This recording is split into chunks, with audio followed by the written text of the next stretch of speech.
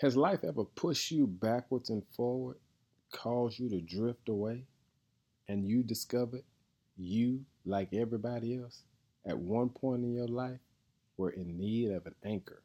You know what an anchor is? That device that's usually metal that's attached to the end of a ship or a boat. It's held on by a cable or a rope. You throw it overboard to hold that boat in place. An anchor, a reliable or principal support.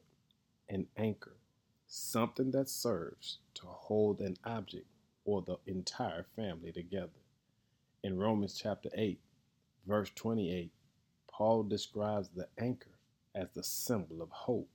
He says, "And we know that God causes everything to work together for the good of those who love God and are called according to his purpose." Family, remember this: God is hope, and God allows us to understand that regardless of which way the winds and the waves blow, God is still able to hold us in place.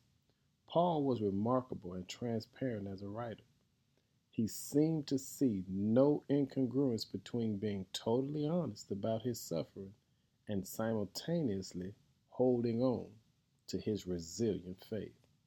A famous snippet from Paul's writing is found right here in chapter 8 when he said, "All things, everything, work together for the good of those who love God." Hey, family, do you love God? If that answer is yes, it's critical to remember that Paul said all things. Paul said everything. There were problems, and here are some of the specific pains that Paul points to mention in this chapter alone that lets us know God can handle it. Suffering from this present time, hope that doesn't seem to have an answer, personal weaknesses, trouble and calamity will show up, death threats, persecution that may even lead to death. Paul says, remember, all things. All things were not good. In fact, in most cases, they were even bad. But Paul's journey teaches us that God can take the bad and orchestrate it into something very good. Here's what Paul says to you and I: every storm, no matter how intense or threatening, it always has an end.